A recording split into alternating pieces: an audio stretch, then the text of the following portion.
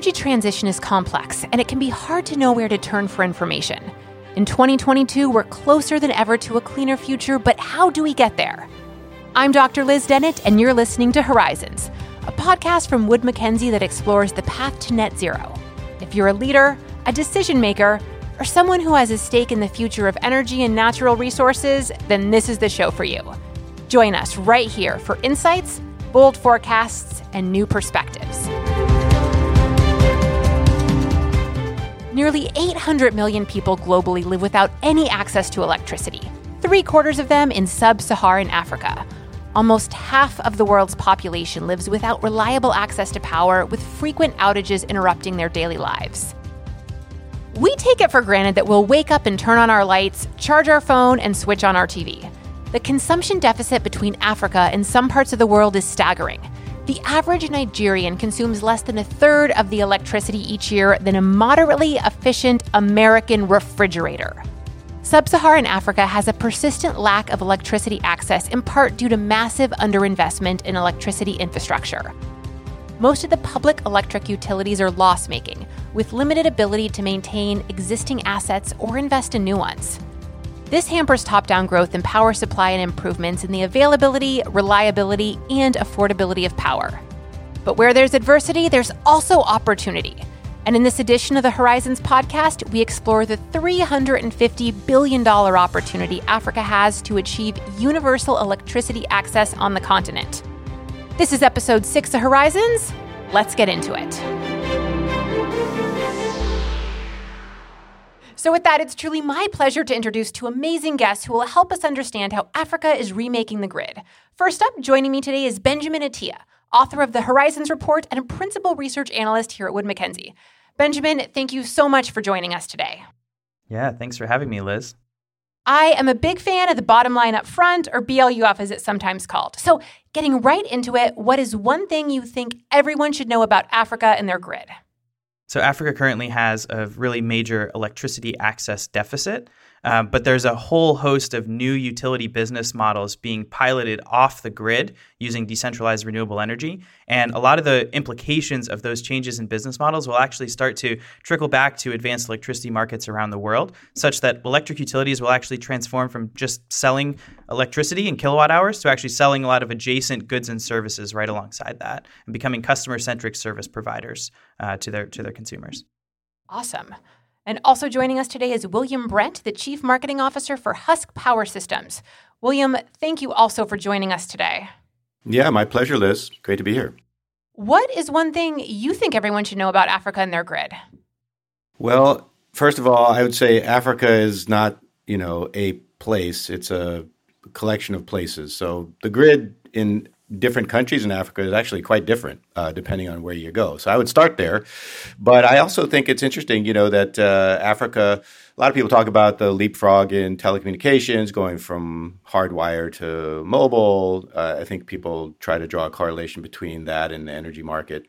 You see in the US and Europe now many countries moving back to more decentralized solutions, the community solar microgrids. I think Africa, has a chance to actually integrate those types of solutions from the ground up and advance a vision for what energy systems look like for the future without having to integrate too much of the legacy ideas and concepts and infrastructure that we're burdened with in the West, for example.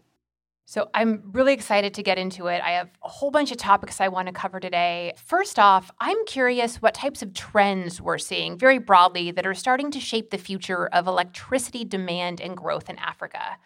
Ben, I'm curious what your thoughts are on this.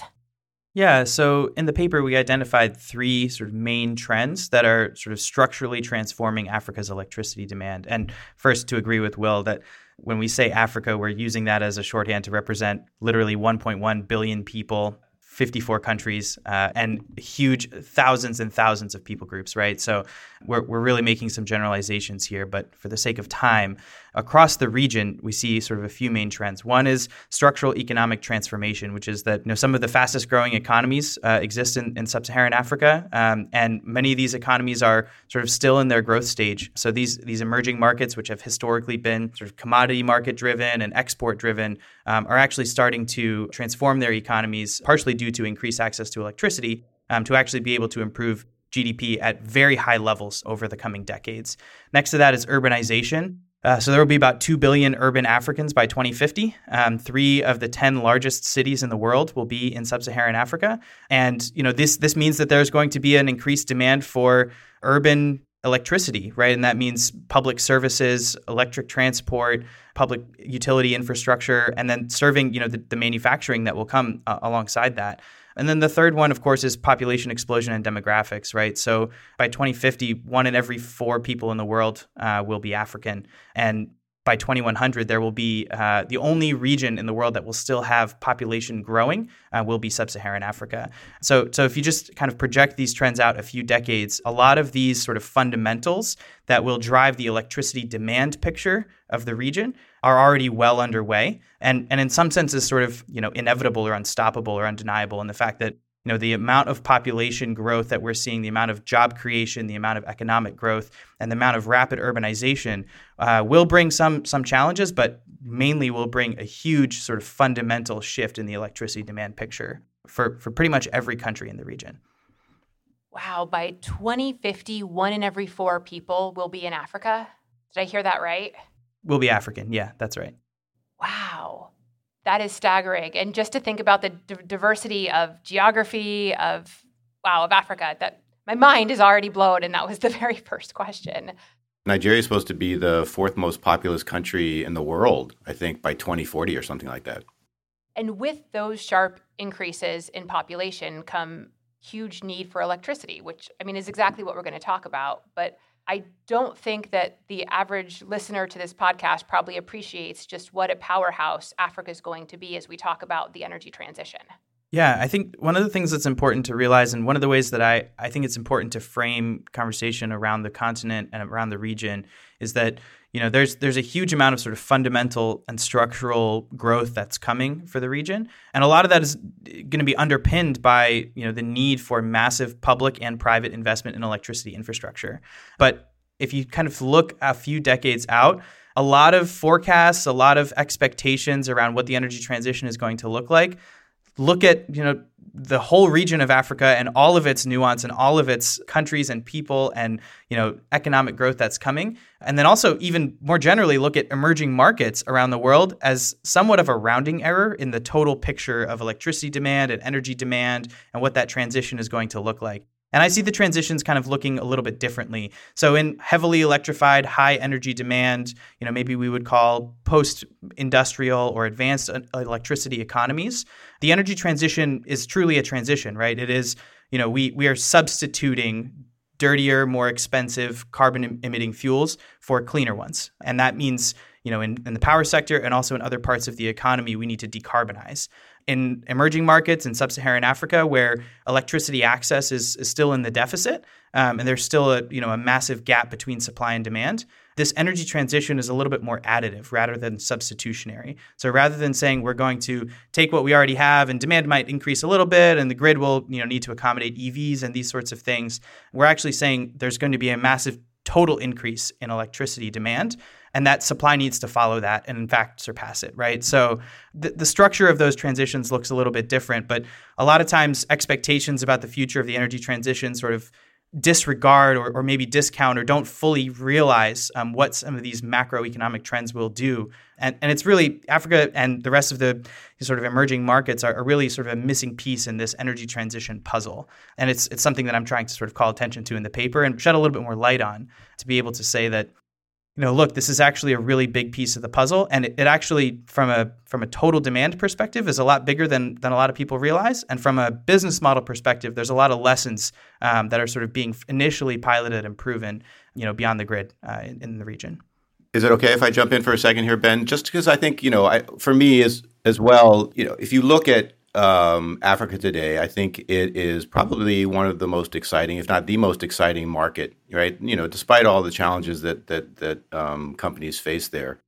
So absolutely, I think that not on the innovation front, on the finance front, I think there's just going to be so much that happens in the energy space in Africa that's going to have implications for not just Africa, but for the rest of the world. On the transition, so Husk Power, we work almost entirely in rural communities, some peri-urban. And in those communities, because the grid and the extension of the grid has essentially failed these types of communities in Africa and other parts of Asia for decades, there's been the emergence of a huge diesel generation economy, right? And so when you think about transitions, you also have to think about the transition away from that diesel generation economy. It's needed, right? I mean, that level of generation is needed in rural communities to power productivity and business, et cetera. And so I think that's an important transition that people often forget in Africa, where the diesel generation infrastructure is so huge, right? And that is a transition that will happen in the rural context. The other thing I wanted to just sort of go back to Ben's discussions around trends was, he mentioned the importance of public-private partnership, and I think that's going to be essential in countries in Africa, where many of whom are not entirely comfortable with that. And I think that that's going to be a dynamic that is really worth watching.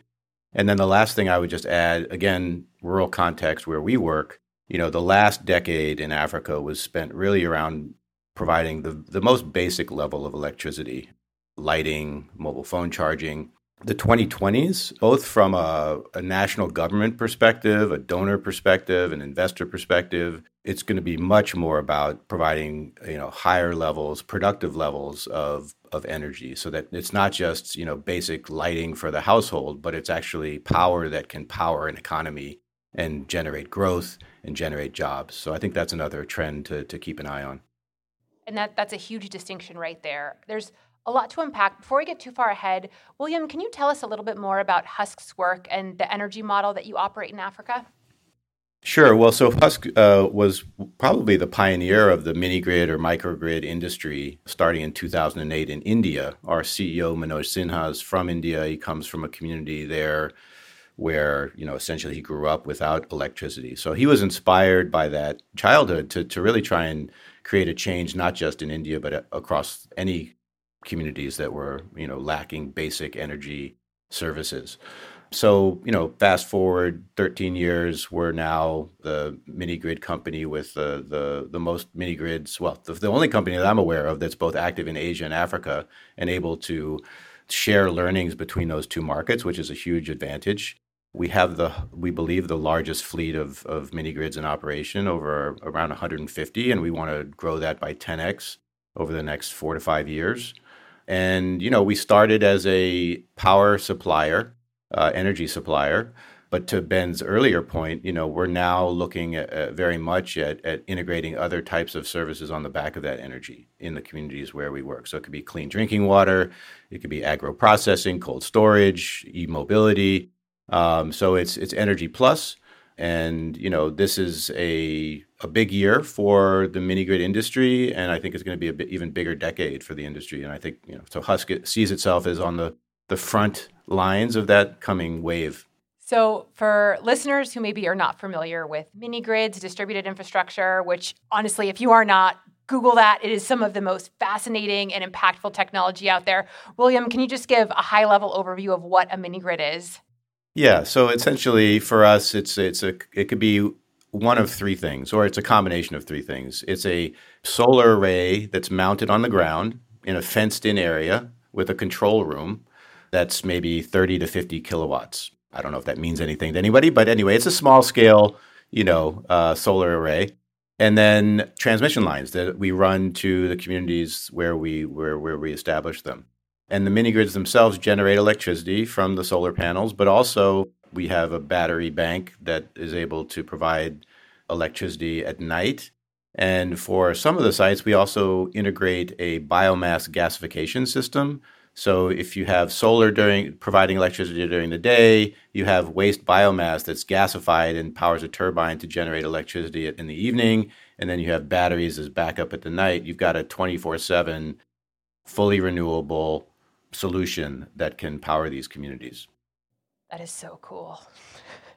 Thinking a little bit more broadly, so Africa is going to need a lot more electricity over the coming years. How can they make the most of the opportunity to build clean energy infrastructure to keep up with this demand? Ben, you talked a little bit about how they're in this unique paradigm where instead of going on their energy transition journey of having to clean up where they already are. They don't have that energy debt. They really have a fresh slate to start from. So how can they leverage this opportunity to really start clean, whether it's through using things like mini grids or beyond? Yeah, I think there's a few elements there. And first one I'll say is back to Will's point from before, there's a huge opportunity beyond the grid for diesel displacement. So there is a portion of Africa's energy transition, again, Africa broadly speaking, where this value proposition is really strong. So we actually mentioned this in the paper too, and we've done some modeling to look at forecasted levelized costs from diesel versus what it costs to use the grid when it is available versus what it costs to use captive solar generation. And the modeling we did there was for sort of a small or medium-sized commercial customer. But the dichotomy between the solar is already more competitive than the grid, and it's way more competitive than diesel generation, like sometimes by a factor of like a third or a half or even a quarter in some cases of that. The difference between the cost of diesel, the cost of the grid, and the cost of solar is really wide. So solar is way more competitive than the grid, and it's also even more competitive than diesel generation. Diesel generation is extremely costly. The cost is rising as diesel fuel costs go up, and it's often unpredictable. So for commercial customers who are trying to rely on diesel, it's very difficult for them to forecast what their electricity cost is actually going to be. Partially because sometimes they use the grid when it's available, but the outages are often unpredictable. And then when the grid is not available, the diesel kicks in. So knowing what portion of your power will come from the grid versus what will come from diesel and what the cost of the diesel fuel is going to be and how many hours a day you're going to need it, it becomes very difficult for a business to forecast that line item in their costs. If you're off the grid and you're relying on diesel 100% of the time, that diesel price in most markets in the region is, in some cases, it's subsidized. In some cases, that subsidy has recently been repealed, such as in Nigeria. And actually, that cost is going up over time. While on the flip side, solar costs have come down about 90-something percent, 90 to 95% over the last decade or so. They're continuing to fall with a little bit of maybe lag this year due to some commodity prices that have been upended and the craziness that we're seeing in commodity markets today. And battery storage costs are following a pretty similar trajectory. So the gap is already very large and it's actually getting bigger. So on the diesel front, there is a massive opportunity for diesel displacement. And then beyond that, sort of starting clean, to go back to your original question, we actually think that, when you're looking off the grid and you're starting, with no grid connection or you're starting with a diesel connection, the value proposition for decentralized, clean, renewable energy solutions is really strong because you are displacing something. So if you don't have electricity access, you're getting your energy from kerosene or from biomass or very, very costly, very dangerous, very, with serious health and local pollution impacts. And then also poor quality energy, right? So kerosene can provide some lighting, but it can't charge your phone, right? So the value proposition on cost, on quality, on opportunity for productivity is extremely high. And then on the grid too, Africa's grid writ large across the region actually is a lot greener than most other parts of the world. There's a lot of dependence on hydropower. And a lot of these countries actually have relatively small grids at the moment. So even building just a few utility scale renewables projects actually gets the percentage of clean power on their grid to be quite high, quite fast. So if you have a relatively small grid and you've built a few projects, you can get to 15, 20, even 25% clean power on the grid relatively quickly. What that does mean is that some of those utilities will face issues about balancing variable renewable power a good bit faster than we might in some markets in the West or in Europe, where you have to build hundreds of projects to start to run into some of those issues about balancing the grid. So it's a multifaceted issue. It kind of depends on which segment of the market you're looking at. But the cost picture is sort of undeniable. And that means that there's a massive opportunity in each of those segments. So how do you think Africa can ensure it doesn't miss out on the opportunity to revolutionize its grid with renewables and increase reliability and accessibility to its population? William, I know earlier you had teed up public and private partnerships as one possible option. Are there more, or do you think partnerships are going to be one of the key opportunities here? What do you think, William? Yeah, we're in an era where partnership is going to define pretty much every industry and the ability to leverage those partnerships. For sure, it's going to happen and need to happen in the energy space. But maybe just backing up for 1 second, talking about the broader issue here about the whole climate situation and where we are in terms of climate finance. One of the things that African countries are being asked to do is to make the transition today even though they are contributing, the smallest amount of emissions to cause climate change in the first place, while also housing the most climate vulnerable populations in the world that are going to, be the ones who suffer most from the climate shocks that we're already starting to see. So, there's what the African governments can do themselves, but there's also what has to what needs to be part of that solution is what the international community needs to do as well. And there's been a significant amount of climate finance, both on the mitigation and adaptation sides, that has been promised to these countries for good reason, that has not been delivered to date. So that capital, that finance needs to be delivered as promised and mobilized.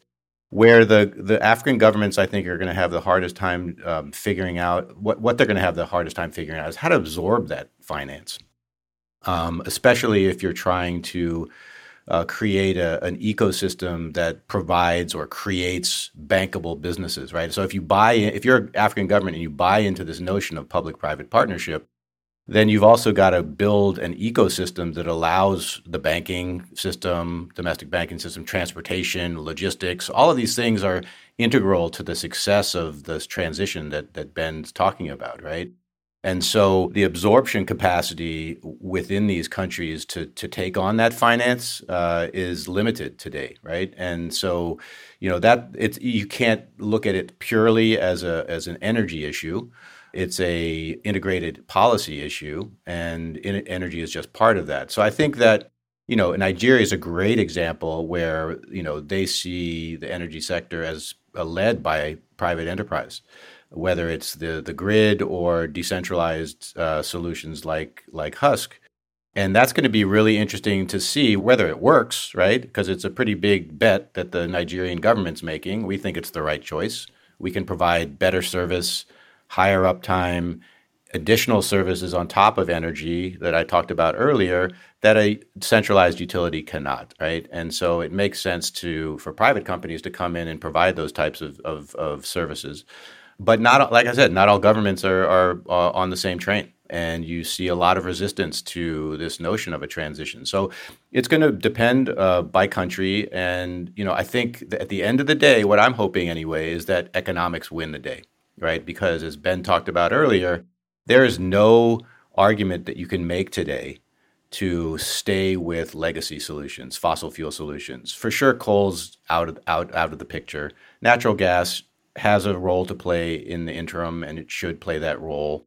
But, the economics of renewables are pretty straightforward. And, I think one last point I'll make is that I think there's a generational transition that needs to happen as well. You have a lot of people running the energy systems in these countries that were trained because of any fault of their own, but trained in a environment that is no longer fit for purpose, right? And so there's a huge amount of learning that needs to happen. But also what's so exciting, I mean, we have 50 people in Abuja, Nigeria, running our operation there. They are so young. The whole nation averages 20 years old, right? So you have a new generation of people coming up who are from the modern energy era. And as soon as that generation starts to gain more foothold, I think this transition is just going to take off. So that's really exciting for me. Just to add to that too, one thought from my side, and I think Will made a really good point, which is that there's a patchwork of sort of acceptance or interest from national governments in the region around private investment in infrastructure, right? And part of that may come very legitimately from concerns around sort of handing over what is critical infrastructure to private players, right? Especially when you're thinking about concessions and merchant agreements for distribution and transmission lines on the grid. That's critical infrastructure, and there's naturally some resistance in some places to sort of what that interplay looks like between what is the role of the public sector and what is the role of the private sector, and is the public sector willing to cede ground to the private sector for the development gains that will come from providing that electricity access that the public sector is not currently providing.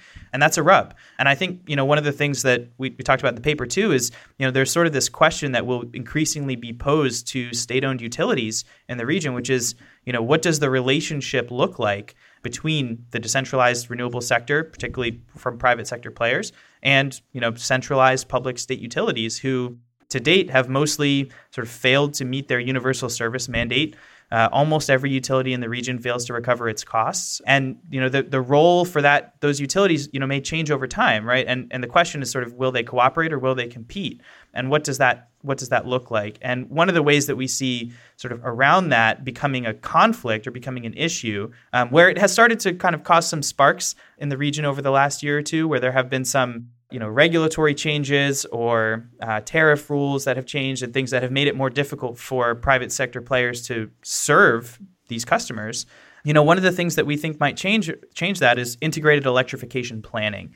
So we've actually built a really exciting new tool that looks geospatially at population clusters and electricity demand, maps the existing grid infrastructure, maps the existing off-grid infrastructure, and you can start to assess, okay, where might it make sense in a region for a state utility or even a private centralized utility in the few places in the region where they do exist to extend the grid. Where is grid extension most sensible? Where is the diesel displacement opportunity the largest? Where might it be suitable to build a mini grid, right? And what is the total addressable market for each of these segments? And how can we start to think about carving up that opportunity and allocating it appropriately so that it's cost efficient, right? So that we don't have, I think Will and I have used this example in conversations in the past, so that we don't have these sectors sort of stepping on each other's toes and making sure that a lot of the risks that come from building rural private infrastructure like Husk does, one of the largest being sort of a stranded asset risk, right? What happens if the utility extends the grid to the place where you've built a private mini grid and you have 10-year debt and a medium-term payback tenor, and the grid shows up before that is up, or before your concession is over, or before your long-term contract is ended. There's a lot of questions like that, and I think one of the main ways that this is sort of a bottom-up grid in that sense, right? I mean, this electricity infrastructure is being built from the bottom up in a lot of senses. So what are some really targeted and sort of data-driven ways that the sector can divide up the opportunity appropriately and in the most cost-efficient way to provide the most appropriate type of electricity? So for some residential consumers, you don't need to build a whole utility-scale power plant and a bunch of transmission and distribution. They can meet their needs with a mini grid or even maybe a standalone solar system or a hybrid solution of some kind. And in other places, rural manufacturing needs larger scale energy, and maybe that's a place where we do need to extend the grid. So just thinking a little bit smarter about how to divide that up, and that's a big push that's come in the region's electricity planning market for the last few years. But we at WoodMac are trying to find some ways to help move that forward. We've built a new tool to help us do that. And if people wanted to get access to that tool, where could they access it? There's a link on the Horizons page where you can request some more information, and you'll end up getting routed to me. So before we wrap up, one of the comments you made earlier, Will, was a little bit about the transition with electricity from lighting and mobile phone charging to creating an ecosystem where citizens can have jobs and they can actually empower themselves. Now, I know to get there, there's a role of policy and a role of infrastructure. Do you have any comments about what the road to get there actually looks like? Ben talked earlier about integrated energy planning. And as the planning gets better and the tools like WoodMac have created start to come into play, you have a great opportunity to identify where the communities that are out there today can best utilize different types of solutions, right? There are very remote areas that are going to only be able to use standalone solar solutions that are sort of micro and smaller scale. But there are also a ton of communities, small towns, villages, where there's already a significant amount of economic activity. And companies like Husk can come in and provide mini grids that not only provide electricity, but also work with the community. We're in there for 20, 25 years, right? We're partners in those communities. So it's beholden on us not only to provide them with electricity, but also to work with the entrepreneurs in the town, potential entrepreneurs in the town, to provide financing and credit if needed, to purchase equipment and machines or appliances, but also to help them understand, the way that they can use power more to their advantage, to extend the life of the hours of their business on a daily basis. Is there an opportunity to open new stores? So, we look at each community that we're in as a long-term investment, not just for energy infrastructure provision, but also for helping to foster that type of growth, right? And that's going to be really important. The interesting thing is that's not really what energy companies do in most places, right? So it's sort of unique. And So I think that there's a huge role that the technology is already playing. We use a lot of IoT and artificial intelligence to manage these grids that are spread out over vast areas. And technology and business model innovation will continue to advance. It will help to generate more economic activity and jobs in these communities. And we're already seeing it, and the savings that they get from transitioning from diesel to solar. But I think that, one of the things that we don't often get recognized for that we should is that we are providing additional services and additional value to these communities. If you're a centralized grid operator, all you do is sell electrons. Whether you're in the United States or Europe or Africa, you provide electricity and you give somebody a bill, and that's the end of the relationship. That is not the case with mini-grid or microgrid developers like Husk, where we are, helping to drive economic development and social development.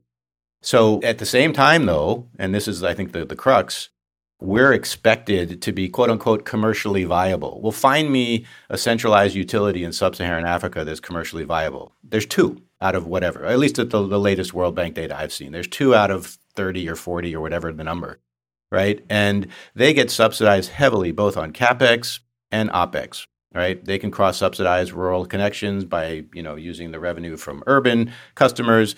We can't do that, right? And yet we're still expected to be commercially viable on an operational basis, right? Well, so that doesn't work, right, in the long term. You have to be able to, if you buy into this public-private partnership concept, you have to create a level playing field that allows private sector players, if needed, to access some sort of operational subsidy. There's already CapEx subsidies that are in the market that allow us to enter. We don't need them. I mean, Husk was created without those types of subsidies in mind. But if we're talking about reaching more marginal communities where, people don't have the ability to pay, then you're starting to look at operational subsidy. And in the current structure, there is none for the private sector. So our feeling is that, if you're going to ask us to deliver the types of services at the tariff rates that, are still affordable, then there needs to be some level of support, right? Whether it's the grid or the microgrid, right? But there has to be some equalized level of support, and that currently doesn't exist. I think that's an important thing that we need to figure out sooner than later. I have one last question, and Ben, it is absolutely directed to you. Looking over the Horizons report, you talk about the Utility 3.0. Can you explain to us what that is and how it differs as a business model from Utility 1.0 and 2.0? Sure.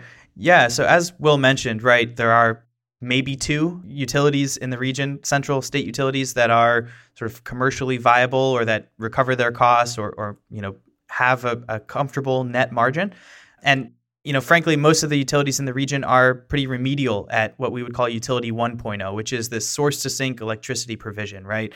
A company generates, transmits, and distributes that electricity to an end customer who consumes it and pays for it. That's Utility 1.0. That's the way the electricity industry has been built for the last 100 years. That's why we have natural monopolies to begin with in the sector. And even after waves across the world, different waves of liberalization and unbundling of the power sector, that was still true. It was just broken up into smaller pieces, right? Maybe there's different ownership or different structures for, the ownership of that generation, transmission, and distribution. But ultimately, it was a one-way relationship. You generate it, transmit it, distribute it, sell it to a customer who pays you for it. That's it. Utility 2.0 is, often what we would consider maybe like the evolution that's happening at the quote unquote grid edge, which basically means that there's bi-directional relationship between utilities and customers that's forming.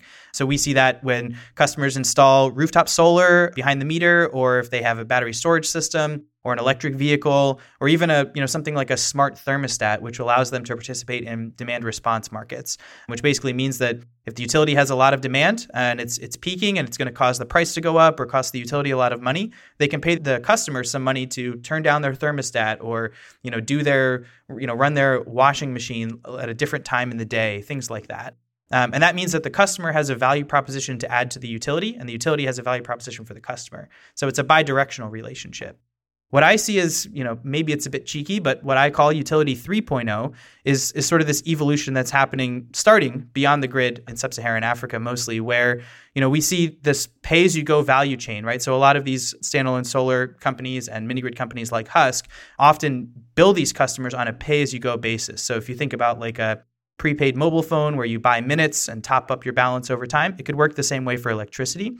And a lot of times that happens over a mobile GSM connection. So what that means is that you have sort of this digital relationship with a customer that you can actually stack additional value on top of. So, where you are building a physical last mile distribution network to sell these products or build these products in rural areas, you can also sell other products, right? Alongside that. That could be appliances that these systems power. It could be other sort of fast moving consumer goods or other physical products that you can sort of share what we call last mile rails with those products. Also, you have digital relationships. So that means that if you're getting payment data from a customer on how often they top up their balance or repay the loan that they've taken out to pay for this system, you can start to measure their credit, and then you can understand their creditworthiness and start to offer them other types of financial products like insurance or loans, for school fees, crop insurance, things along those lines. And then also what we're starting to see from some companies is that you can actually start to offer other adjacent utility business models. So Will mentioned that water service provision is something that Husk is considering piloting. We're also seeing some companies offer rural internet service. And in fact, this is actually starting to work the other way, right? So there's been a lot of strategic investment into decentralized renewable energy companies operating off the grid from global energy players like ENGIE and EDF and Total and Shell and a bunch of others. And one of the reasons that they're actually interested in this space is because we see that there's sort of a learning that can happen across this medium of this utility 3.0 business model. So a lot of these companies are actually starting to see, well, what does it mean for us to adopt this customer-centric service provision type model in other parts of our business and other parts of the world? In fact, the learnings even translate to other state utilities. So actually, just last week, I was very excited to see an article about Kenya Power, the state utility in Kenya, which is now starting to offer fixed internet services to its commercial customers. So alongside electricity, using the same poles and wires that transmit electrons, they'll be able to transmit bits and sell bits to their customers using the same infrastructure. And this is a way for Kenya Power to diversify its revenue streams. So we're seeing this evolution happen in real time. It's starting beyond the grid. It's migrating and making its way into the centralized utility marketplace in the region. And it has implications for companies around the world who are sort of thinking about the next evolution of the utility business model. And I see this happening in the short term in some small ways like this and sort of being really, really transformational over time. It has implications for the way that the grid and electricity infrastructure gets built from the bottom up in sub-Saharan Africa, but it also has implications for the way that, First Utility in the UK, which is now owned by Shell, is starting to sell internet service, home security systems. They're starting to offer discounts at petrol filling stations for their customers. They have an opt-in option for 100% renewable energy. We're seeing this evolution happen both, in the UK, we're seeing it in Kenya, and we're seeing it, beyond the grid across sub-Saharan Africa. Thank you both. This has been a truly, truly insightful conversation today. William, first up, is there anyone you'd like to give a special thank you or shout out to today? My mom. Hey, Mom. How you doing? And then also, I think I have to give all the credits due to the teams that I work with closely in India, in our headquarters in Patna in the state of Bihar, as well as the team in Abuja, the capital of Nigeria. Those are the folks that are doing the hard work on the ground, and they deserve all the credit. Where can listeners learn more about the work that you are doing? You can find us at huskpowersystems.com. We're redoing our website, so hopefully it'll be a lot better looking in the next few weeks. Or we're on Twitter, LinkedIn, Instagram. You can find us, Husk Power. Ben, anyone you'd like to give a special shout out or thank you to today? Give a shout out to my daughter, who was awake for like 4 hours last night, has given me the mental clarity to have this conversation. But also to just the energy access sector and the African power sector writ large. Too many people to name, but as somebody who covers this market, I am just continually amazed by the innovation, the resilience, just the ingenuity and creativity and grit of this sector and all the people that work in it. There's sort of maybe a magnetism of this sector to attract just absolutely amazing people. And the people that I get to work with and support and just kind of this industry that I get to be a part of is just really, really special. So to those of you who are in that space that are listening, thank you. And to those of you who are listening that are not in that space and are looking to do something interesting and meaningful and something that will change the world, take a look at this market. And where can listeners learn more about the work that you and your team are doing to develop these insightful analyses and reports? So that's a good question.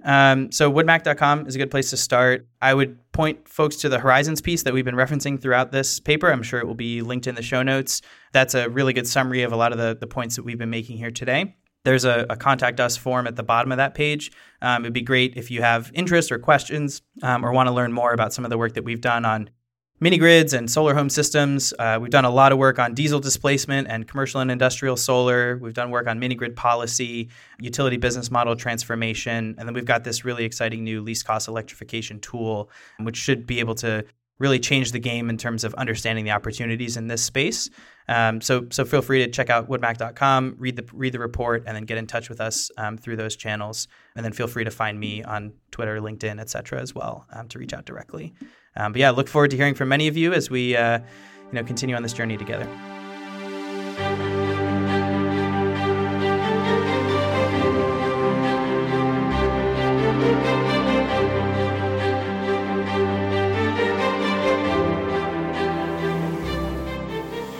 As demand grows in sub-Saharan Africa, how they respond to it will fundamentally reshape the trajectory of global electricity demand.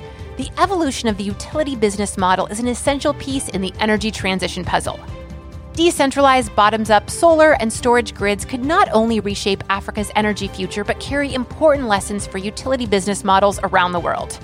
These trends also present a narrow set of options for the region's state utilities and the opportunity to earn healthy returns, to the tune of $350 billion, by addressing one of the energy transition's largest challenges as it unfolds over the coming decades.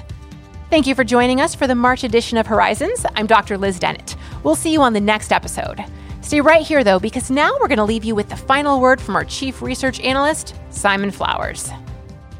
Thanks, Liz. I'm Simon Flowers, Chief Analyst at Wood Mackenzie. At the end of each Horizons podcast, I like to give my final thoughts on this month's topics. So here they are. The world wants to get to net zero, but not every country starts from the same place. The developed world of mature economies needs to set the pace on decarbonisation. It's a different matter for the developing world, and Africa, as we've heard, has its unique challenges. The continent is rich in energy resources, fossil fuels, as well as low-carbon sources such as solar, wind and hydro. There's tremendous economic growth. Many African countries can double gross domestic product over the next 30 years. But energy access is a major challenge, with 800 million people today without electricity. The old utility model has failed. The big opportunity lies in decentralized solar and storage grids that can reshape not only Africa's future, but other parts of the developing world too. Delivering energy access can be part of the just transition mapped out in COP26. The $350 billion of investment by 2030 is also a big growth opportunity for investors in low-carbon power. Thanks for listening to the February edition of Horizons. You can find the report and the podcast on our website at woodmac.com/horizons and stream the show wherever you get your podcasts.